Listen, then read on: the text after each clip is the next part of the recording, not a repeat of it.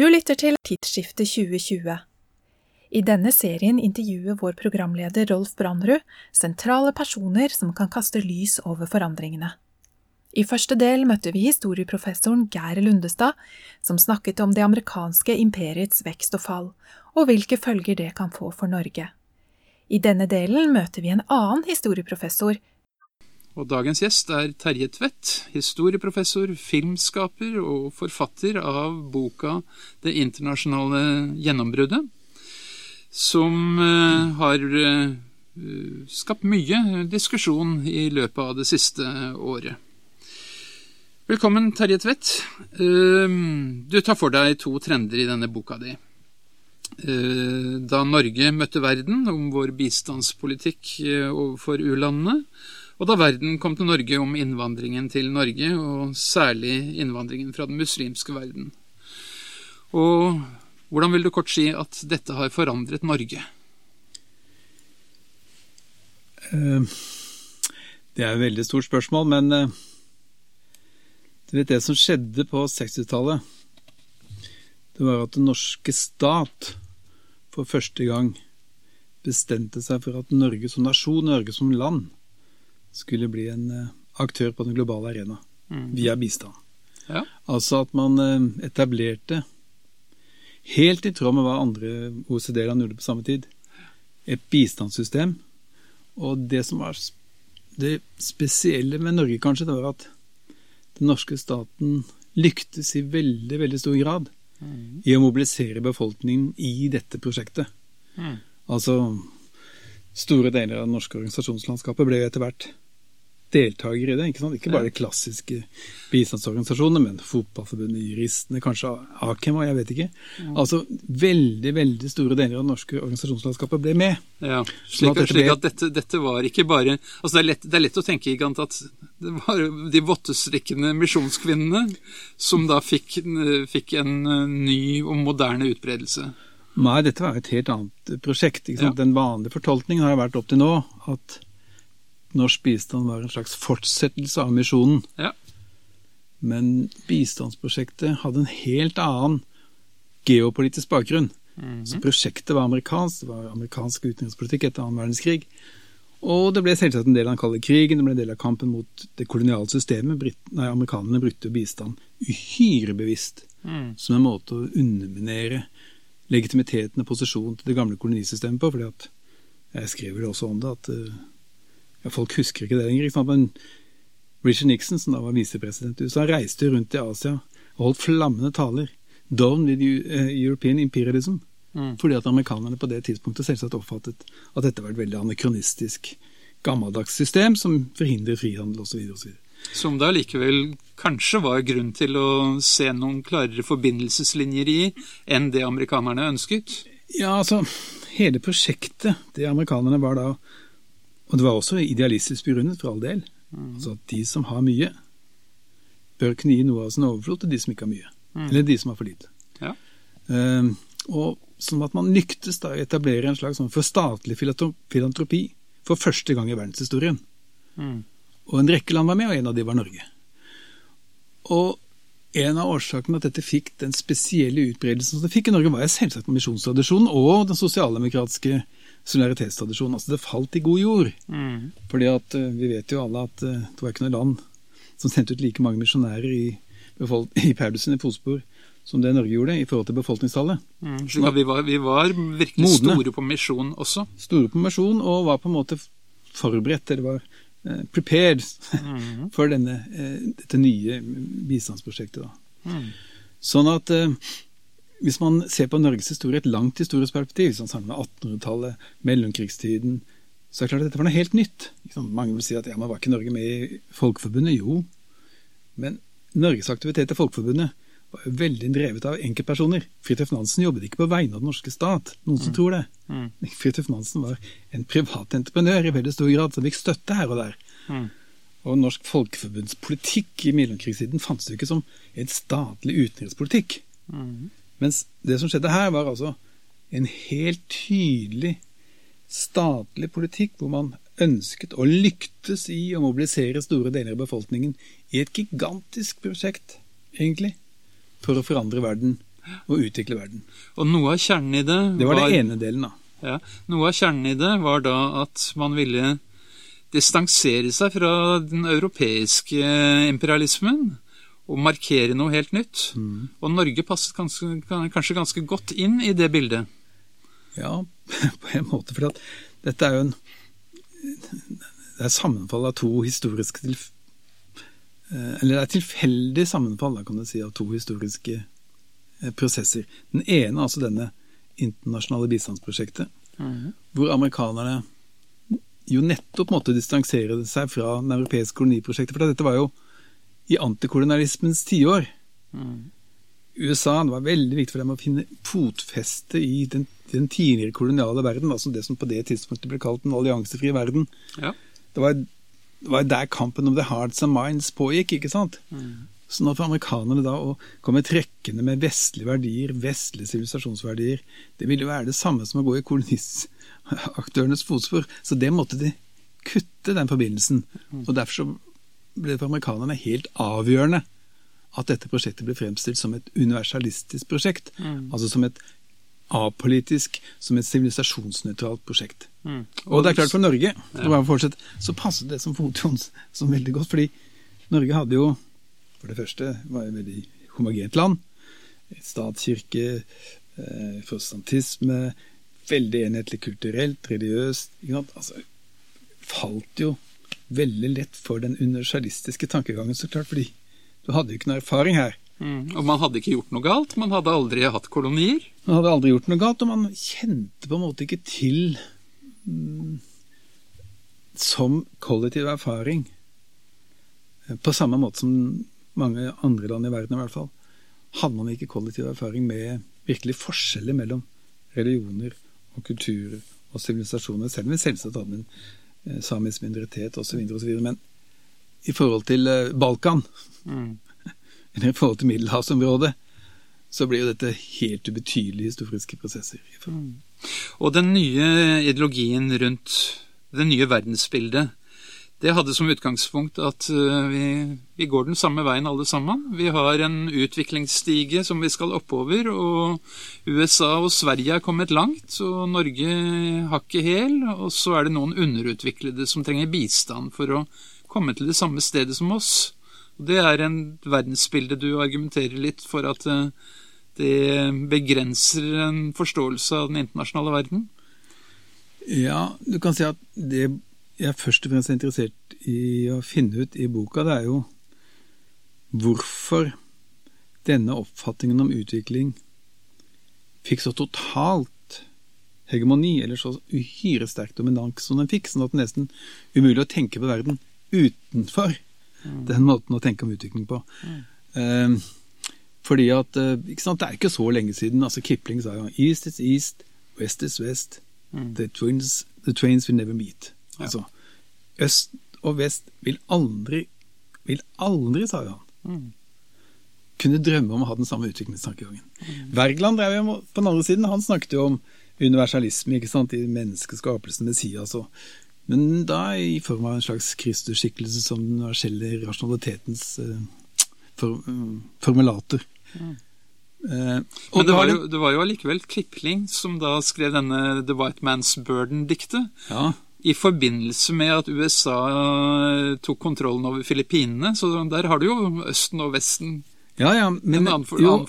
Nettopp, men altså den europeiske sivilisasjonsprosjektet, som de beskrev det, mange av disse kolonialistene, hadde jo nettopp som utgangspunkt en forestilling om at øst og vest var veldig, veldig forskjellige, og at de så å si måtte spre lyset via den europeiske sivilisasjonen og kristendommen til de områdene som er mørke. Altså det var den dominerende oppfatningen på det tidspunktet. Mitt poeng er ikke at det er noen bedre oppfatning enn den norske universalismen, men jeg prøver da å finne ut hvorfor var det sånn at denne måten å tenke om utvikling på fikk så sterk dominans. Fordi at ikke sant, altså hinduismen, alle vet jo at hinduismen tenker om utvikling i en syklus, ikke sant? Alt går, og de fleste vil jo vite at de muslimske islamistenes utviklingstenkning går ut på at utopien er på 600-tallet, ikke sant? Altså det samfunn som Mohammed skapte.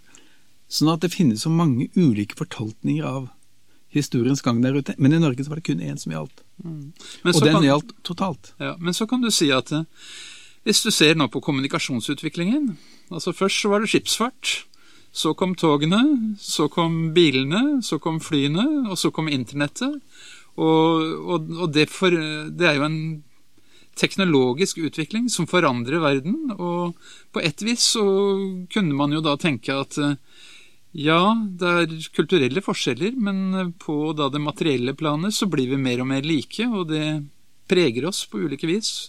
Så man legger til da radio og TV og internett inn i dette her, ikke sant? Så er det jo mange krefter som gjør verden mer lik enn den har vært.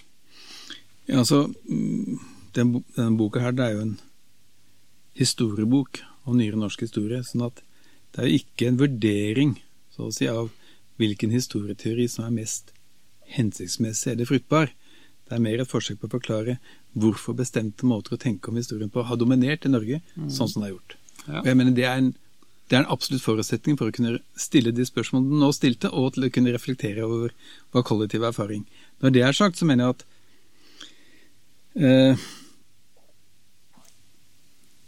altså, det er jo kanskje noe jeg mener folk blir ikke nødvendigvis like av å spise hamburger og ta tog. Det er ingenting som tyder på det. Nei. For at det er jo man kan vel snarere si det motsatte, altså at det er det overraskende som har skjedd. Altså her finnes det forskjellige ulike teorier, ikke sant? Alle kjenner kanskje til Fukuyama, altså den tidlige Fukuyama, som skrev det i End of History, and the Last Man, altså boka het det, men artikkelen kom i 89. Han sa jo at historien er slutt. Nå har kapitalismen vunnet. Det liberale kapitalistiske systemet har vunnet, og alle vil følge Vestens fotspor. Altså, for han ser at mange folk spiser hamburgere, det er i ferd med å bli vestlige. De går i olabukser, er i ferd med å bli vestlige. De tar tog, er i ferd med å bli vestlige. Ja. Litt fortegnet. Ja. Men det viser at så enkelt var det ikke. Nei. Sånn at jeg tror nettopp at den måten å tenke på, altså at det at man har felles kommunikasjonserfaringer eller felles teknologiske erfaringer behøver ikke å bety at man blir likere i måten man tenker på. Jeg mener, er ikke det som er noe av det spennende, vil mange si, ved det moderne pluralistiske samfunnet i USA. Det er ingenting som tyder på at amerikanerne blir likere og likere. Nei, men alle impulsene er tilgjengelige overalt. Jo, men samtidig så vil jo da mange si at amerikanske samfunn har aldri vært mer polarisert enn nå. Nei, det er sant. Verdimessig, kulturelt, på alle måter. Men det at man ikke oppdager dette, at man ikke vil reflektere over dette, alt dette har jo sammenheng med at denne ideen om historiens nødvendige gang, så å si, fra det lavere til det høyere, fra det primitive til det mindre primitive, at den overbevisningen er så, altså vil si, det oppfattes ikke lenger som en overbevisning engang. Det oppfattes som virkelighet. Vi snakker i dag med historieprofessoren Terje Tvedt, som da har klart å lage en bestseller av en fagbok, nemlig Det internasjonale gjennombruddet, om hvordan Norge kanskje utviklet seg til å bli en humanitær stormakt fra 60-tallet og til i dag. Og vi har snakket da om dette med troen på den universelle utviklingen, at det ikke stemmer på alle måter. En annen sak som da man har sett på som universelt, det er menneskerettighetene. At det er noe som, ja, i diskusjonen så har det vel kommet fram at om ikke alle er enige i at menneskerettighetene er universelle i dag, så vil det komme etter hvert som da verden oppnår mer utvikling, så vil man se at menneskerettighetene er noe som vil være universelt over hele verden. Og det ser du som en myte, Terje Tvedt. Ja, men igjen så mener jeg at det jeg prøver på, det er å finne ut hvordan tenkte og hvordan utviklet tenkningen i Norge seg om menneskerettigheter i den perioden som vi akkurat har gjennomlevd, altså i perioden etter 1960 til i dag. Ja. For at jeg konkluderer jo med at det som skjedde var at menneskerettighetene ble en form for en sekulær statsreligion. Og det som da er veldig interessant, etter min mening, det er at hvis man går tilbake og ser på diskusjonen på 60-tallet, så var det nesten ikke nevnt som et politisk mål i det hele tatt. Norge hadde selvsagt sluttet seg til FN-erklæringen av 48, men det var ikke en del av den politiske retorikken, sånn som det er blitt nå. Nå er det jo dreier seg alt om menneskerettigheter, ikke sant? Hvis du ikke vil ha lekser, så er det krav som det begrunner med menneskerettighetene. Men det var helt utenkelig å snakke på den måten på 60-tallet og på 70-tallet. Og norske historikere skrev verker om norsk moderne historie uten at menneskerettighetene ble tatt opp det hele tatt. Ja. Så nå, hvorfor ble dette endret? Nei, dette hadde med uhyre sentrale og viktige geopolitiske prosesser å gjøre. Kampen mot totalitære systemer i Øst-Europa. Altså amerikanernes vektlegging av menneskerettighetene som så å si ideologien som skulle være torpedoen under arken. Vi husker alle Charta 77 i Tsjekkoslovakia med Havel og sånn. Jimmy Carter. Altså dette var en veldig effektiv ideologi mot det totalitære statssystemet, ikke sant? Og så fikk du da utviklingen ut på 80-tallet og 90-tallet hvor USA gjorde seg selv til verdens spydodd i kampen for de universelle menneskerettighetene. Særlig Bill Clinton og hans administrasjon, gjennom ulike internasjonale konferanser. Sånn at Norge, igjen da med sin historie med små kulturelle og religiøse forskjeller og sånn, annammet denne måten å tenke om menneskerettigheter på, så å si uten sverdslag. Altså menneskerettigheter ble innført som statsreligion uten en eneste kirkemøte. Altså uten en eneste stort nasjonaldialog. Det bare seiret. Og det er det, jeg kan ikke skjønne at alle må stille seg selv det spørsmålet, hvordan kunne dette skje? Fordi at alle av oss er jo påvirket av akkurat den måten å tenke på, mens ingen tenkte sånn, eller veldig få tenkte sånn for 50 år siden. Men hvorfor gjør vi det nå? Ja. Det er jo interessant. Og hvis du da tenker, altså hvor kommer disse menneskerettighetene fra? En ting er menneskerettighetserklæringen på slutten av andre verdenskrig, men det henger vel sammen med amerikanske grunnloven, med den franske grunnloven og med rekke europeiske filosofiske tradisjoner. Og det er på et vis noe som er blitt skjøvet helt til side. Ja, det er akkurat det. De fleste idéhistorikere vil jo si at dette er en spesiell idé om forholdet mellom individ og stat, som ikke kunne utvikles i alle steder i verden, men som hadde en helt klar europeisk bakgrunn. En rekke hendelser, ikke sant, gjennom middelalderen og kanskje tidligere også som bestemte kirkefedre, og ikke minst av fransk revolusjon, engelsk revolusjon og vitenskapsrevolusjon og alt det der. Ja, sånn at det er for at dette handler jo ikke om ideer om sosial rettferdighet og ideer om at samfunn bør styres på en god måte. Sånne ideer oppstår selvsagt i alle samfunn. Men den helt spesielle ideen om at alle individer har like rettigheter overfor staten, er jo selvsagt en helt umulig idé innenfor klassisk hinduisme, som jo baserer seg på ideen om at folk blir født ulike fordi det er det de fortjener i forhold til karma og så videre. Og innenfor andre islamske tradisjoner med kvinner og menn. Altså, sånn at dette er en veldig spesiell idé. Men igjen da, for amerikanerne og for mange som også da tenkte taktisk, så mente man at det å beskrive disse ideene, det å knytte dem til en vestlig tradisjon, det ville være kontraproduktivt med hensyn på kampen for dem.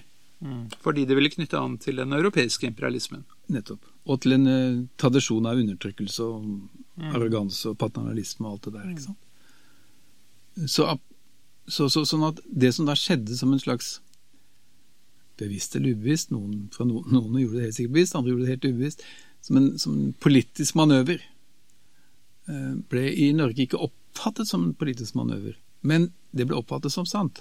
Altså at disse ideene er universelle. Alle samfunn vil utvikle de, dersom det får utvikle seg fritt.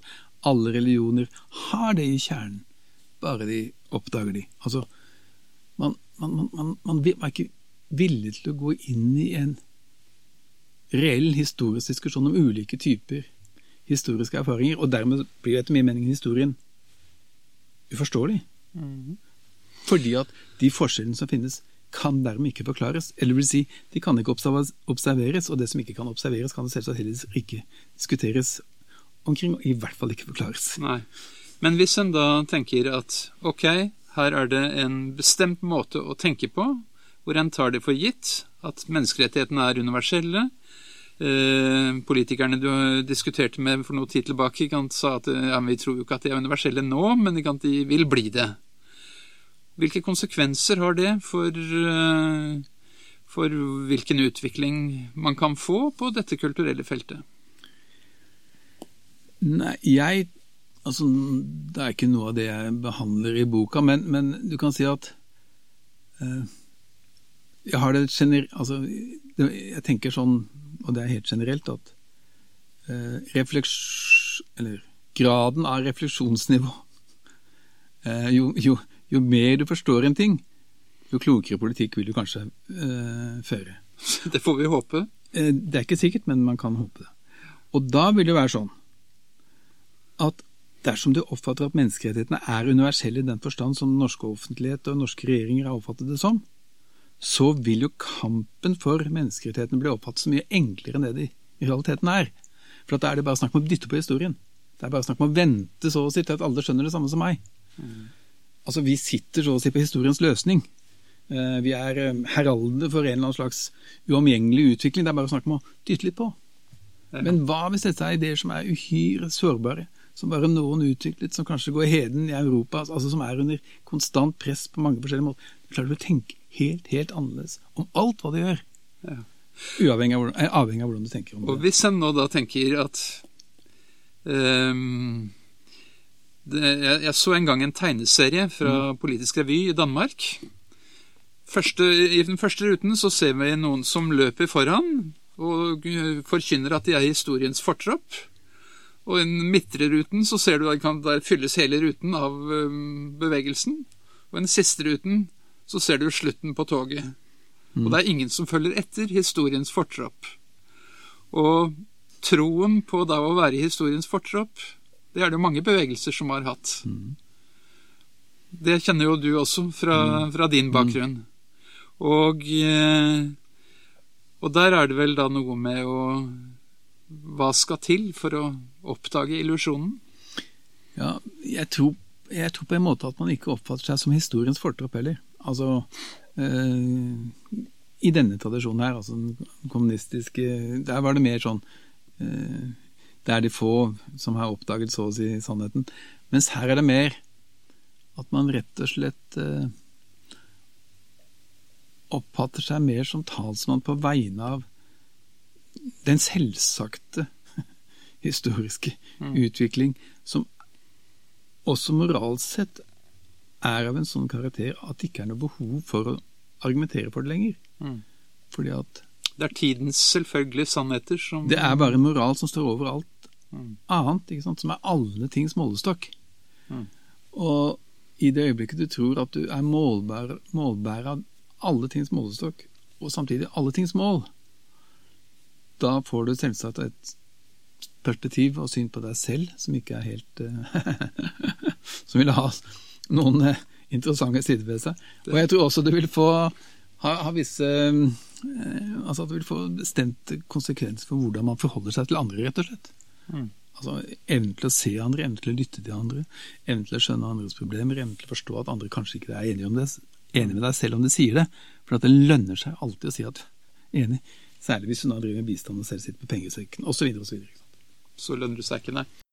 Og i dag snakker vi med historieprofessoren Terje Tvedt, som har skrevet boken Det internasjonale gjennombruddet, om hvordan Norge ble en humanitær stormakt i løpet av årene fra 1960 og frem til i dag. Og vi har vel en rekke personer som da har blitt sentrale eksponenter for denne retningen. Vi snakker om Jan Egeland, vi snakker om Jonas Gahr Støre, vi snakker om Hun Johnsen og diverse flere. Og hva er det som har drevet denne utviklingen i denne retningen, og hvordan er det blitt så gjennomgående som det er blitt? Nei, det er jo veldig mange gode grunner til at og forståelige grunner til at deler av den norske utenrikspolitiske ledelsen satset på det som en strategi for Norge. Husk på dette var rett etter kalde krigens slutt. Man tenkte at en liten stat som Norge, særlig med Norges spesielle historiske bakgrunn, hadde forutsetninger til å gjøre ting som andre ikke hadde. Ja. Trygve Lie ble generalsekretær i FN. Ja, senere kom Hammarskjöld, som da ikke var norsk, men var skandinav, og så videre. Ja, du kan si dels, men også det at man mente at kalde krigens slutt åpnet opp helt nye muligheter.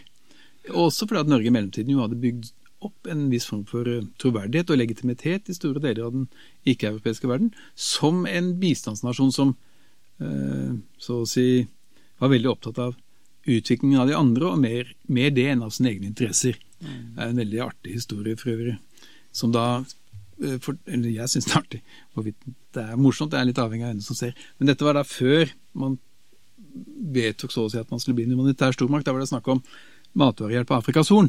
Det har jo Norge drevet med ofte, ikke sant? Og så var det da noen som mente at Norge burde prøve å høste litt ære for alt man gjorde. Og så var det spørsmål, hva gjør man med alle de store gummiteltene som man setter opp? Skal vi ha norske flagg på det, eller skal vi ikke? EU, når de sendte en sekker, så var det sånn store bokstaver, gitt av EU. Amerikanerne kom, gitt av USAID. Men da Norge var der, svære telt, og stod ingenting. Og så var det noen som ville fortsette sånn. Men så foreslo da noen i UD at, kan vi ikke bare ha et lite norsk flagg? I det ene hjørnet av telt. Bare sånn for å markere oss litt. Og det ble egentlig ikke vedtatt før da denne nye politikken og Norge som humanitær stormakt feide alt annet til side, og hvor man på en måte markedsførte så å si Norge som et land som prøvde å gjøre gode ting her i verden. Sånn at Norge hadde en tradisjon som hadde skapt troverdighet. Ja, og det at man var beskjeden med flaggene, det var egentlig et uttrykk for den tradisjonen. Norge var utrolig beskjeden, og det var jo så klart veldig irriterende også for en del politikere som reiste til Sør-Afrika, og de hadde visst at Norge var med å finansiere det, mens ingen nevnte Norge i takketaler, ikke sant, men nevnte alle andre. Ja. Og jeg jobbet jo selv i FN-systemet, og jeg husker jo, mens nederlendere og sånn ringte hjem for å skaffe kontrakter med nederlandsk industri, så var det helt da vi tenkte ikke det i banen i det hele tatt, ikke sant? Nei. Sånn at, dette ble litt anekdotisk, men poenget at da Norge bestemte seg for å profilere seg, så fantes det så mange gode grunner til det. Men det som da skjedde, det var jo, samtidig så hadde man da også som en begrunnelse at i Norge så var det ekstremt og usedvanlig tett forhold mellom forskning og politikk. Det kan jo politikerne oppfatte som en forskjell, men for forskningen så det en katastrofe. I lang løp. Fordi den blir styrt. Og fordi den, om ikke styrt, så blir den underminert innenfra, så å si, av å ta hensyn til masse saker som ikke har noe med selve forskningen å gjøre. Og det var også kjennetegnet, sa det, av et veldig tett forhold mellom staten og det frivillige samfunnet, eller av det sivile samfunnet. Og igjen, noen vil si at det en fordel, andre vil si at det bidrar til å underminere pluralismen i samfunnet, og viske, så å si, skille mellom ulike typer institusjoner og organisasjoner og sånn.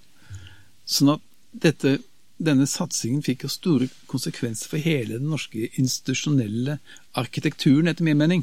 Altså forholdet mellom stat, samfunn, forskning. I Norge? I Norge. Ja.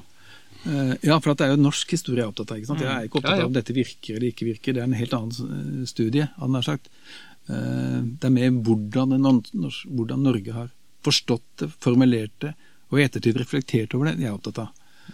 For at jeg mener at denne politikken hadde altså veldig stor historisk betydning av de grunner som jeg da sier, ikke sant? Man fikk en opphaussing, så å si, av den norske samaritan som en slags arketype, en slags som kanskje det som minner mest om de vottestrikkende kvinnene i misjonen. Ja. Og du jo også inne på et sted her at Norge valgte ofte helt andre typer utviklingsprosjekter. Norge satset på å hjelpe de fattigste, og av og til på måter som var mer preget av hvordan man gjør ting i Norge, enn hvordan man kunne gjøre ting i disse områdene.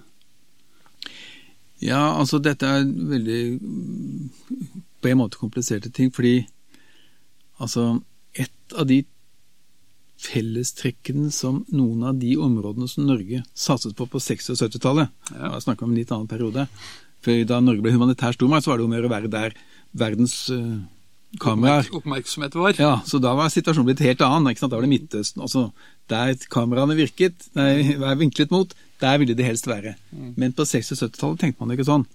Da dro man til Sør-Sudan, altså et område som britene ikke var så opptatt av, man dro til Turkana i Kenya. Altså et fellestrekk ved disse områdene var nettopp at det var områder som britene hadde oppfattet som helt uinteressante, og hvor de derfor hadde som politikk stort sett lov og orden for den billigst mulige penge. Det var de områdene som Norge dro til. Fordi at det var de fattigste, at det fattige passet nordmenn. Altså en veldig, vet dere, slags altruistisk begrunnelse for politikken som Norge førte de årene blant veldig, veldig mange av den norske befolkningen. Som vel et uttrykk for forskjeller mellom hvordan Norge driver bistandspolitikk og for eksempel Kina, som bygger infrastruktur og veldig mye mer målrettet på andre måter. Ja, men nå kan jeg si, nå drev Norge mye med infrastruktur på den tiden, men altså det interessante mer at man ikke tenkte på det tidspunktet hva som var hotshot areas, ikke sant? Man tenkte helt annerledes. Ja. Og det er en av de endringene som da også litt interessant, etter min mening, å observere hvordan da bistandspolitikken og utenrikspolitikken i seg selv ble forvandlet, selvsagt dels i sammenheng med at hele retorikken og sånn inngikk endring, men også fordi at du da fikk fremveksten av dette humanitærpolitiske kompleks som jeg snakker om, som begynte å få sine egne interesser, som selvsagt de drev mindre og mindre bistand.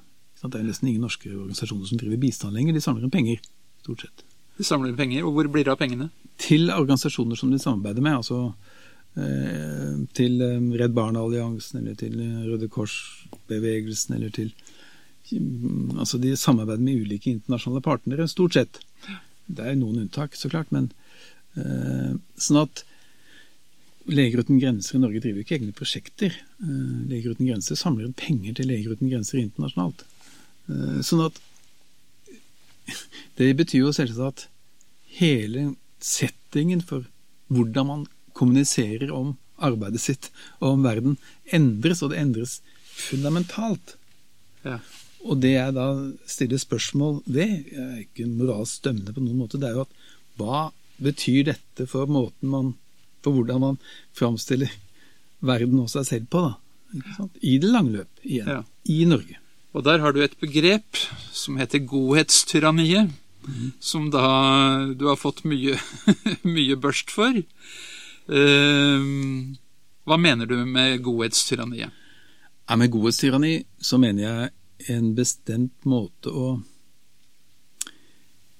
forenkle og redusere komplekse samfunnsmessige spørsmål på til enkle moralske dikotomier eller enkle moralske spørsmål. Altså at spørsmål om flyktningepolitikken blir spørsmål om det er god eller slem, hvor mye det støtter, eller hva det vil. Om Norge skal gi 1% eller 0,7% i bistand, blir også et spørsmål om det er god eller dårlig, som om det går an å måle den forskjellen i 0,3 promille. Liksom. Altså hele diskusjonen om verden blir forkvaklet på et vis, fordi at den moraliseres. Fordi at man definerer seg selv som den gode, og som da regel, motparten det motsatte. Ja. Som regel så definerer man seg da som selv som god. Sånn at dette er selvsagt ikke en kritikk av den gode intensjon. Går det an å kritisere den gode intensjon?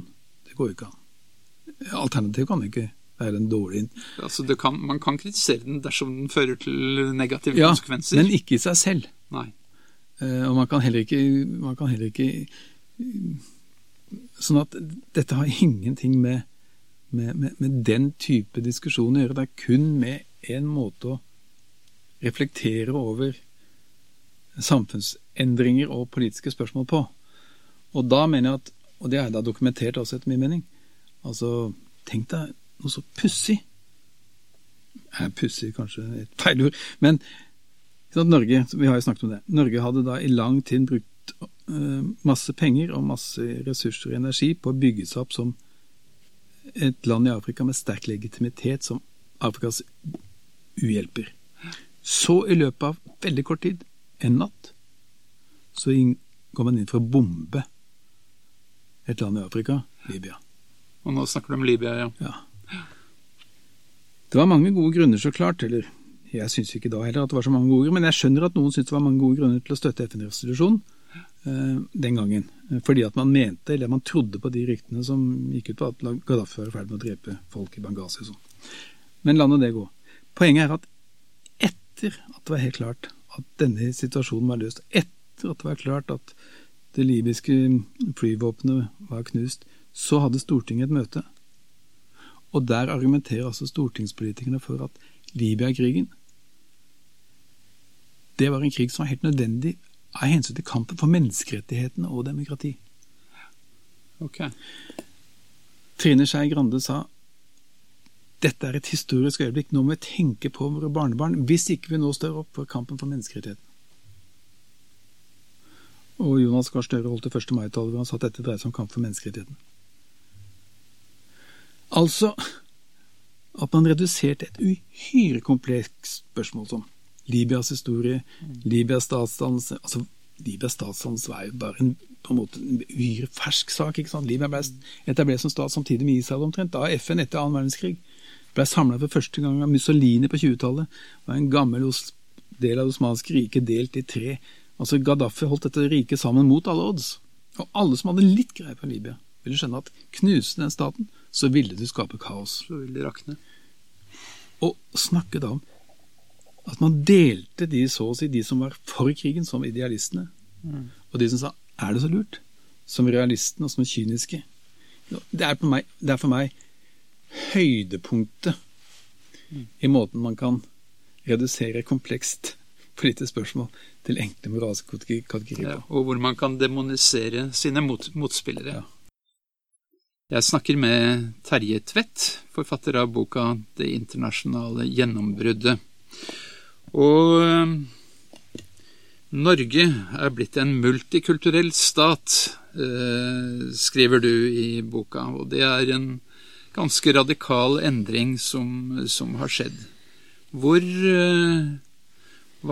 vil du si er det som har skapt den? Vi har en innvandring av et visst volum som du legger vekten på. Ja, altså det er 2 ting der, altså jeg sier vel egentlig ikke at vi har blitt en multikulturell stat. Alle er vel enige om at Norge har blitt et flerkulturelt samfunn. Det er umulig, og det er en empirisk faktum. Og de fleste vil også være enige i at Norge har økt befolkningen sin radikalt i løpet av veldig kort tid, og det er stort sett innvandrerdrevet og har økt raskere enn Sverige og raskere enn Danmark og sånn, i forhold til befolkningstallet. Men det er ikke det jeg er opptatt av egentlig. Det jeg er opptatt av det er hva jeg kaller statens statsbyggingsideologi. Altså det jeg prøver å gjøre i denne boka er jo for det første plassere norsk historie i en global historiesammenheng, og for det andre plassere samtidens historie i et lengre norsk historisk tidsforløp. Og det gjør jeg da ved å sammenligne det internasjonale gjennombruddet med hva jeg kaller det nasjonale gjennombruddet, eller det som mange andre har snakket om også, sånn nasjonale gjennombruddet på 1800-tallet. Og det jeg gjør da, er at jeg sammenligner statsbyggingsideologien på 1800-tallet under Arbeiderpartiet med den statsbyggingsideologien som har dominert disse 10 årene. Det jeg da finner, og det som overrasket meg, det var at på et veldig tidlig tidspunkt så bestemte i offentlige utredninger av staten seg for at den nasjonalstatlige statsbyggingsideologien skulle erstattes med en multikulturell statsbyggingsideologi, i den forstand at staten ikke lenger skulle være målbærer av bestemte verdier. Allerede i 1979 så begynte man å snakke om majoritetsbefolkning og minoritetsbefolkning, som da er et uttrykk for at denne gamle, selvsagte, så å si, nasjonalstatsbyggingsideologien ikke lenger dominerte. Det er derfor jeg også starter boka med et foredrag som Jens Arup Seip hadde i 1963 om det han kalte ettpartistaten. Og det interessante med det foredraget, eller en av grunnene til at jeg gjør det, er at, som jeg sier, på det tidspunktet så snakket han om en nasjon som ikke lenger finnes på den samme måten, og til et folk som ikke lenger vet hvem det er. på den samme måten som vi visste da, ikke sant? Og det altså en veldig, veldig, så klart, viktig endring i et lands historie. Og det det jeg da prøver å diskutere. Altså først så oppdaget jeg det så, så det dokumentert hvordan denne ideologien ble fremstilt i forskjellige stortingsmeninger og sånn opp gjennom 80- og 90-tallet og frem til i dag. Og etter min mening så kan det ikke være tvil om at statsbyggingsideologien ble endret. Noe helt annet jo vidt det norske samfunnet har blitt multikulturelt i ordets egentlige forstand, ikke sant? Fordi at den norske multikulturelle statsbyggingsideologien var jo ikke en ekstrem versjon av multikulturalismen på noen måte.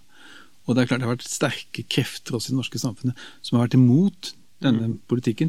Sånn at Norge både et multikulturelt samfunn empirisk sett, hvis du skal se på ulike folkeslag som bor her, det jo folk fra hele verden her nå. Så det ikke mulig å snakke om Norge som et monokulturelt samfunn lenger. Ja, eller et homogent samfunn. Eller et homogent samfunn, det jo helt, det historisk epoke som forbi, og som ugjenkallelig forbi. I hvert fall hvis du bor i Groruddalen, men kanskje ikke på Vinneren. Jeg vil tro der også. Altså, alle vil vite at dette en periode som ugjenkallelig forbi. Og igjen, alle historiske situasjoner åpner opp for nye muligheter, men skaper også nye problemer. Ja, og du bruker skjebnen til Verdikommisjonen som et eksempel på dette. Ja. Hvor da Kjell Magne Bondevik endelig skulle på en måte få slått fast det norske forhold til kristendommen, og slik gikk det ikke. Nei, altså da Bondevik lanserte denne ideen på slutten av 90-tallet, eller i Stortinget og Oslo Domkirke og sånn, så var han veldig tydelig på at det var de kristne fellesverdiene som måtte igjen på en måte bli slått fast som samfunnets fellesverdier, for han så jo at samfunnet var i ferd med å endres. Med å bli endret. Så det var litt sånn now and never, på en måte kan man tenke seg at han tenkte. Men så skjedde det masse rart, mange ting under selve formuleringen av mandat og så videre, og så videre. Og til slutt så konkluderte Verdikommisjonen selvsagt med at det var ikke mulig. Kommisjonen hadde jo muslimer som medlem, altså folk fra Islamsk Råd Norge, de kan jo selvsagt ikke slå fast at de kristne verdiene de som gjelder. Det sier seg jo selv. Og mange andre også som heller ikke noe særlig, om du muslim eller ateist eller hva det som ikke kan gå om på det. Sånn at prosjektet var jo, hvis man ser det i historisk perspektiv, helt urealistisk. Men det interessante i et historisk perspektiv jo at det var mulig å tenke tanken. Det var mulig for Bondevik å tro at det var mulig. Men hvis du da ser på Jeløya-erklæringen til den nåværende regjeringen, som Andreas Humpland siterer i en artikkel her i Dag og Tid, Den norske kirke har en historisk og størrelsesmessig særstilling som anerkjennes uten at prinsippet om likebehandling skal rokkes ved. Og med andre ord, alle like, men den norske kirke litt likere enn de andre. Og så skjer vel samtidig det at medlemstallet i den norske kirke går nedover, og støtten til den norske kirke stabil, og når det da blir stabil støtte, men fallende medlemstall, så blir det større betaling per medlem, og siden da de andre skal likebehandles, så tjener Human-Etisk og andre på den utviklingen. Men dette vel kanskje et uttrykk for noe av den spagaten som man står i med en multikulturell statsbygging, som du kaller det, på den ene siden, og på den andre siden et ønske da om å bevare en del tradisjoner som spesifikt norske. Ja, jeg vil nesten formulere det akkurat sånn, ja. Altså, det en spagat som man står i, og som det veldig vanskelig å tenke seg at man kan slippe unna, rett og slett. På kort sikt i hvert fall. Ja. Og at hvordan man løser denne spagaten, og hvor mye, og hvor han har sagt, hvor vanskelig det blir å stå i, vil jo variere litt fra tilfelle til tilfelle, jeg tror, og litt fra år til år, kanskje, jeg vet ikke. Men det ikke en litt rar, altså, ikke dette også en litt rar situasjon, ikke sant, hvor man da har definert at alle kulturer likeverdige, alle kulturer skal tas like alvorlig, og hvor det på en måte fører til at hva som måtte være av norske tradisjoner litt forsvinner i det bildet. Ikke det en situasjon som skaper en litt merkelig kulturdebatt? Jo, særlig da i en situasjon hvor, altså jeg mener jo at hvis man går tilbake så vil man se at det har vært en generell idé om at multikulturalismen i Norge har stått svagt. Altså det først jeg egentlig som har dokumentert systematisk at den norske staten har stått for denne multikulturelle statsbyggingsideologien. Altså, det naturlig at sosiologer og andre ikke har stilt akkurat de spørsmålene, for det jo et historisk spørsmål som forutsetter en slags sammenligning, ikke sant, med de nasjonale gjennombruddet. Så det det ene at man ikke har, altså at debatten om norske kulturen, norske kulturelle verdier selvsagt preget av forestillingen om at multikulturalismen ikke har stått sterkt. Eller at den kanskje stod sterkt, men at den så ble skjøvet til side, død og så videre og så videre. Mens den altså som statsbyggingsideologi lever videre beste velgående. I tillegg så det da dette også som jeg dokumenterer at NRK for eksempel jo sa at man skulle ikke bruke ordet norske verdier. Fordi at det kunne, ikke nødvendigvis fordi at det var feil empirisk, eller feil begrep, men fordi at det kunne virke støtende. Diskriminerende. Og det klart at hvis du ikke erkjenner at multikulturalismen står sterkt, og du ikke kan snakke om norske verdier, hva kan du da snakke om? Ja. I tillegg når du da heller ikke kan erkjenne at det finnes ulike tradisjoner mellom ulike sivilisasjoner, hvor alle mener egentlig det samme. Og det noe av det denne boka handler om. Det handler om et samfunn som egentlig endte opp språkløst. Som forstummer en debatt. Ja, språkløst, ikke bare at det forstummet en debatt, men språkløst i den forstand at man rett og slett ikke kunne reflektere eller observere over faktisk eksisterende forskjeller, fordi at man så det ikke, eller i det øyeblikket man så det, så kunne man ikke snakke om det. Men så får du kritikken da fra en sosiologiprofessor som var på et møte i Nasjonalbiblioteket, som da sier at du tar hva folk sier alt for alvorlig i forhold til hva de faktisk gjør. Altså med andre ord, når du da dokumenterer at alle disse stortingsmeldingene slår fast multikulturalisme som statsbyggingsideologi, så en ting hva man skriver i en sånn utredning. En annen ting hva man gjør, og at når Stoltenberg aldri var opptatt av dette her, så var det fordi at han kanskje ikke opplevde det som et viktig tema. Nei, det klart at litt avhengig av hva man studerer, så må man jo trekke skille mellom det altså en talehandling og andre typer handlinger. Nå vil jeg si da at, i og med at jeg historiker, at talehandlinger heller ikke til å kimse av, fordi at det har med idéhistorie å gjøre, det har med politisk historie å gjøre, ikke sant? Det idéhistorikere og politiske historikere alltid vært opptatt av hva folk har sagt. Så der ikke jeg noe særtrekk, eller noe på siden, så å si, jeg står midt i en tradisjon der. Men har så norske politikere prøvd å iverksette den politikken som de har sagt de står for? På noen områder, ja. Altså når det gjelder støtte til religiøse trossamfunn, så har man jo absolutt det. Ja. Selv om det finnes noen unntak.